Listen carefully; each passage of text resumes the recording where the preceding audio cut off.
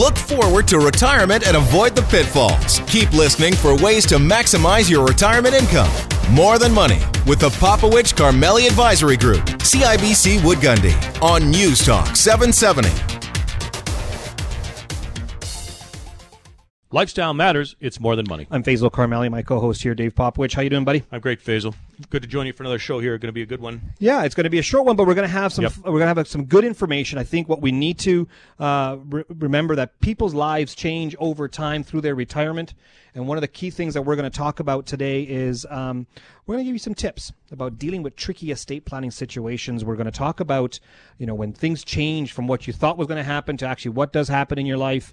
We'll talk about medical issues and so forth. How does things change, and how you should plan your estate for that. And not just that they're changing quickly, that they can change in an irrevocable way, right? Correct. That there are events that can happen in your life that means you're now locked into something. Yeah, you right? cannot change your estate documents in certain cases, and so we'll talk about that. And then of course we've got to talk a little bit about the water cooler talk and the markets and what's going on. And then there was an interesting article in the Wall Street Journal that we want to cover, right? Yeah. How much do you spend in retirement? You crazy. might be very surprised at the answer. Shocking. Okay, so let's talk about markets first. Let's start there. Can I start off with we know that trade conversation is going to happen. It's not only NAFTA, it's also China. So that's going to bring in volatility. Job numbers in Canada lower than expected. Did our unemployment rate go up? Yeah, well, it went up by a tick. Yeah. Okay. The jobs numbers are squirrely in Canada always. You never can quite tell. I mean, the expectation was for 5,000. We get a negative 51,000. It's crazy. Ontario got decimated, losing 80,000 part-time jobs. Dollar got weaker, but offset a little bit by some conversation by the Bank of Canada. I was a bit surprised on Thursday. Deputy Governor Wilkins comes out after the rate announcement and says, hey, irrespective of what happens in trade, we may still be in a position where we have to raise interest rates. They may not have a choice. That's correct. And I think central bankers around the world are realizing they may not have a choice, because if the recession comes, one of the first things that monetary or policy or central bankers do is cut interest rates. If you're at all-time lows, what can you cut? Go negative? Yeah. That's the risk, right? Well, and trade tariffs are a problem, too. Say NAFTA doesn't get pushed through, right? I mean, that could have some effects on growth and income and wages and those kinds of things, and that's all negative. But on the other side of it, those tariffs could raise prices, and now we've got an inflation problem, and the Bank of Canada and central banks have a dual mandate, inflation, price stability being one of them. Yeah, I'm challenging that tariffs equal higher prices for consumers, because in a market where price sensitivity is still there, the profit margin goes down for the company, not the consumer paying more. They're talking about autos being $4,000, $5,000, $6,000 more in the event that we have a tariff on our autos. I don't know if retailers, car companies, can sell for $5,000 or $6,000 more, right, to recuperate that cost, and the consumer will pay it. Right. I think there's a bit of a mixture of the two, and I think most likely the company will either do what I call shrinkflation, give less and still charge the same, or they're going to cut out products. Yeah. So, well, none of that happens, and none of that can necessarily happen. You don't cut products quickly. The fact of the matter is, there's going to be a very delicate balance. Correct, and I don't think it's going to go to two. the consumer. I do not believe that the consumer is going to say, "Yeah, I'll just pay an extra 20% more on my vehicle," especially those big ticket items, like small things like, let's talk about some of the things that come across the border, like vegetables, fruits. Well, there's big durable goods items, right? Yeah, big durable goods are the ones that we have to worry about. Small things that are pennies to the dollar. Right. People won't realize that 5, 10, 20% increase, but they'll see it on the big ticket items. That's where the price sensitivity is but big. it does hit discretionary spending. It has a lot of implications. Now, the other thing, I want to go to U.S. jobs for a minute here, because the headline number was a slight beat, 10,000 better than expected. But for the quarter, so if I look at the 3 months in total, it was actually a negative because there were some revisions down. So the headline number doesn't tell the full story in the United States. We're watching very closely. Wage inflation in the United States went from 2.7 on an annualized basis up to 2.9. So we're seeing an acceleration in wage inflation. We got the opposite in Canada. There was some baseline effects that affected that number in Canada, but it is accelerating, right? This is one of the areas, and we saw stock markets trade on that early on Friday, concerned that this is going to potentially affect the pace of the Fed's interest rate policy, so affecting the equity markets here. I think that number probably all but locks in another rate increase at the end of September for the Fed. Yeah, I wouldn't be surprised. Can I talk about that Wall Street Journal article that came out? Let's get to it. I know so you're I interested. read that, and it just I wasn't surprised, but I like the way they wrote it so that the average person who reads it might get shocked. And I'll tell you what the Coles Notes version of this. No, start with the headline. Start with the headline. So the headline of this is, how much money will you really spend in retirement? Probably a lot more than you think. That's the headline. And so what they did is they took a group of individuals and couples, put them into what they called a retirement lab, and started asking them a whole bunch of questions. The people they put in this lab were from all different walks of life, all different economic situations. It wasn't a certain category or individual. Now, before you give away the outcome here, okay, let's talk about we talk about rules of thumb all the time and how they're not necessarily very accurate. Talk about the rule of thumb here when people are doing retirement plans. Our industry has done such a great job at telling people how much money they'll need in retirement. Right. Not asking them, telling them. Right. Because of some sort of research that they did on some sort of analysis that says, hey, this is what it should be done. Yeah. And our industry has said that you will need 70% of your income. And in fact, there are still some softwares out there, some online calculators that will automatically put that 70% number in there for you just because that's what you're going to get. Right.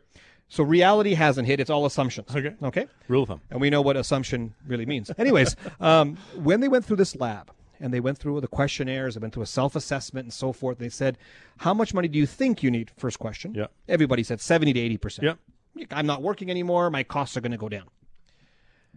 When they did the analysis, when they actually went through what their spending needs or what they're going to be doing with their time, their lifestyle, it came out to being 130% on average of their income. Right.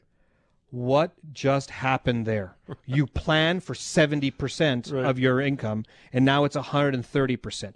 Where this article didn't go into extensive viewpoint is that, keep in mind, first of all, it's American, so there is a whole health bucket, out-of-pocket expenses that these individuals pay that we may not necessarily pay using universal healthcare program here in Canada. But the big part was their lifestyle. Right. And one key point that came out that you and I have been talking about time and time again, you and I spend less money sitting in our offices than we do if we weren't sitting in our offices and if we were retired. Yep. And most people say that's not true. You don't have to wear I wear expensive suits. I don't know what you wear. What's wrong with my shorts? So we are clothing, coffee breaks, lunches, and stuff like that. So you'll have less spending. Not true. Right. Not true. Because when you're not in the office, you're swinging a golf club. Yeah. And I think that round of golf is way more expensive than what you spend in lunch, and you drink tea. So tea in this office, and it's free, so you're not even paying anything here either. Wow, you should just keep on working. It's cheaper for you, my friend. But the cost for you, Dave, when you retire is going to be higher than what you're spending right now. Well, and it's not even just as simple as that, right? Add to that the conversations that we often have when we're going through a lifestyle plan with clients, when they're young and healthy. Every time we hear, we're young and we're healthy, and we want to front end. We want to spend money now while we can because I don't know what the future holds. This week was a great week for me because I had the privilege to meet 4 different brand new individuals and couples that came to me for a second opinion. Mm-hmm. And all 4, when I asked, how much money do you need in your retirement, looked at me as if I asked them the most weirdest question in the world. That's right. They didn't know. Right. And so I actually had to go back and say, how much money were you making? How much money were you saving? The difference between the two is really what you're spending. Uh-huh. And it was shocking to them to not know that number of how much they're spending right now. The second part of it is, what do you want to do with your time? Well, I want to travel here, travel there. Yeah. Have you been traveling 3 or 4 times a year? Well, no, because I work. I don't get that much vacation time. Oh, so now your travel costs just went up. Right. Their expenses are going to be higher than what they were spending when they were working. Right.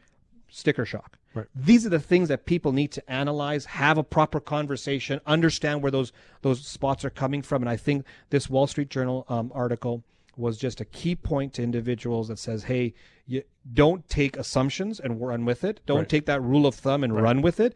I've seen too many people build their own models with so many flaws in it that it can derail their entire retirement. So again, come to a retirement transition specialist to help you with that. Yeah, that's good advice. Okay, now, on that particular topic, we are going to be talking about retirement transition and all of the facets and elements, how to take a lifestyle plan, attach it to a financial plan and do the proper financial analysis, and then how to build out those 4 buckets, right? The income that you need to support it, the growth you need, how to protect against health and right quality of life, and then ultimately, if you want to transfer assets to the next generation, how to do that effectively at our upcoming seminar. In order to bulletproof your retirement, asset dedication is the solution. We'll walk you through that process on Tuesday, September 18th, 7 p.m. at the Crowfoot Co-op Wine and Spirits.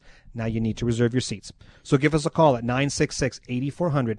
That's 966-8400, or you can register online at morethanmoneyradio.com. Life changes, my friend, and it changes sometimes in ways that we don't anticipate and sometimes in ways that create permanent changes.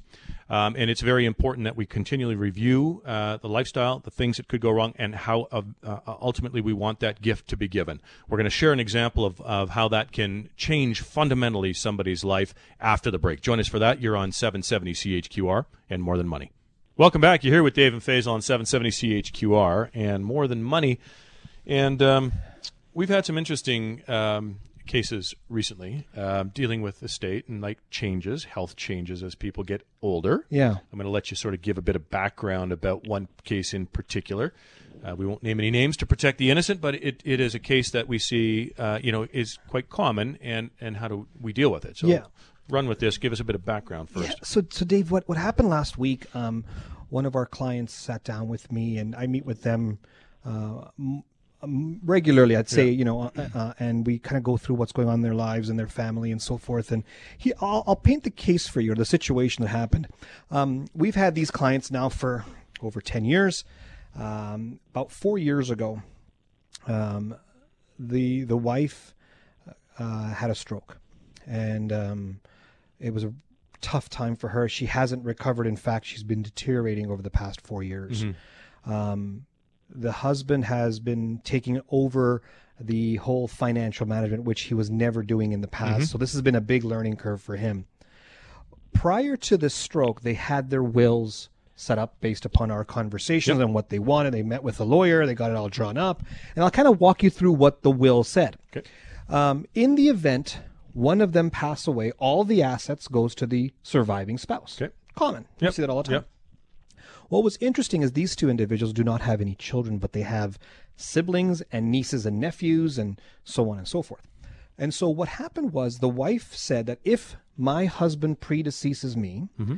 I want my money to then go to 4 beneficiaries, nieces and nephews and, mm-hmm. and a sister. And the husband said, yeah, good idea. I'll pick nieces and nephews and my brother. So the secondary beneficiary, think of it that way. So if both spouses have passed away, mm-hmm. who does that money go to? Yeah. The surviving spouse's money goes to the secondary beneficiary, which are 4 people.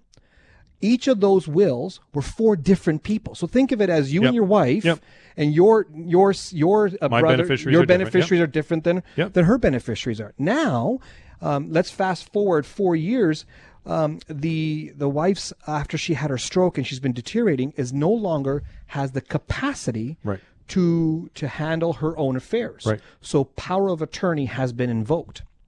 And in this situation now, she can't change her documents, her will, power. She doesn't have the capacity to do so, but the husband does. Mm-hmm. And so the question now goes, well, if I meaning the husband, passes away before my wife does, mm-hmm. all this money is going to go to her. She's not in the capacity to take care of herself, so the secondary executor will have to take care of that. But now the money that I thought was going to go to my beneficiaries after her are not going to get it. Mm-hmm. So what do I do? Right. And that's where I sat down with and chatted with Catherine Zhang, who is a reoccurring guest on our show. Catherine is an estate lawyer, an associate at Walsh LLP, and we had a good conversation about this case. And I think this is a good case to bring to the public to kind of have a learning outcome, because we talk about set up your wills. Right. We talk about make sure you write down your beneficiaries and you have this conversation. But what if you've done that and what you thought was a good plan all of a sudden changes because of circumstances? Yes, right. So, Catherine, first I want to bring you back on the show. Welcome. Hi, thanks for having me, guys. Okay, so we had this conversation earlier this week about the case. First of all, give us your thoughts about how I painted the picture. Did I miss anything, or is there anything you'd like to add? No, I mean, I think it coincides with what we talked about earlier this week. I think the really unfortunate part of the situation is now that the information has come to light that this is no longer perhaps what the couple wants to do with their estate plan. It's unfortunate because the wife is in a position, based on the POA being invoked, that she can't change her testamentary documents. And so the question really is, well, what can the husband now do to get his affairs in order and to try and still affect his wishes while not defeating the intentions of his wife and not defeating or taking away assets that rightfully belong to her. And I know we had a discussion about that. Okay, so let's talk about some of the ideas that we chatted about that could be potential solutions. There's still a lot more conversation that our client needs to go through. There has to be a whole bunch of advice. There has to be a whole bunch of research done. So this is just our preliminary conversation. I think this is a good point to start telling everybody this is not a recommendation. This is not a solution. This is just a point to start thinking about on the next steps. I think the first key was absolutely speaking with his advisors, so his financial advisors and his legal advisors, just to talk about realistically, for the duration of his and his wife's lifetime, what are the objectives of the estate plan now? And I think you and I both came to an agreement that one of the essential parts is going to be making sure that the wife is taken care of during her lifetime. Yeah, let me just jump in there right there. Sorry, Catherine, but Dave, this is where the key thing comes into play is because the wife is incapacitated, had a stroke, cannot take care of herself, needs care given to her going in the future. The primary objective that both spouses want, even before this unfortunate situation happened, was to make sure each of the two are okay. Correct. And so are taken care of. And so this is where it's not just putting it on a piece of paper. It's the analysis prior to putting it on the paper that's required.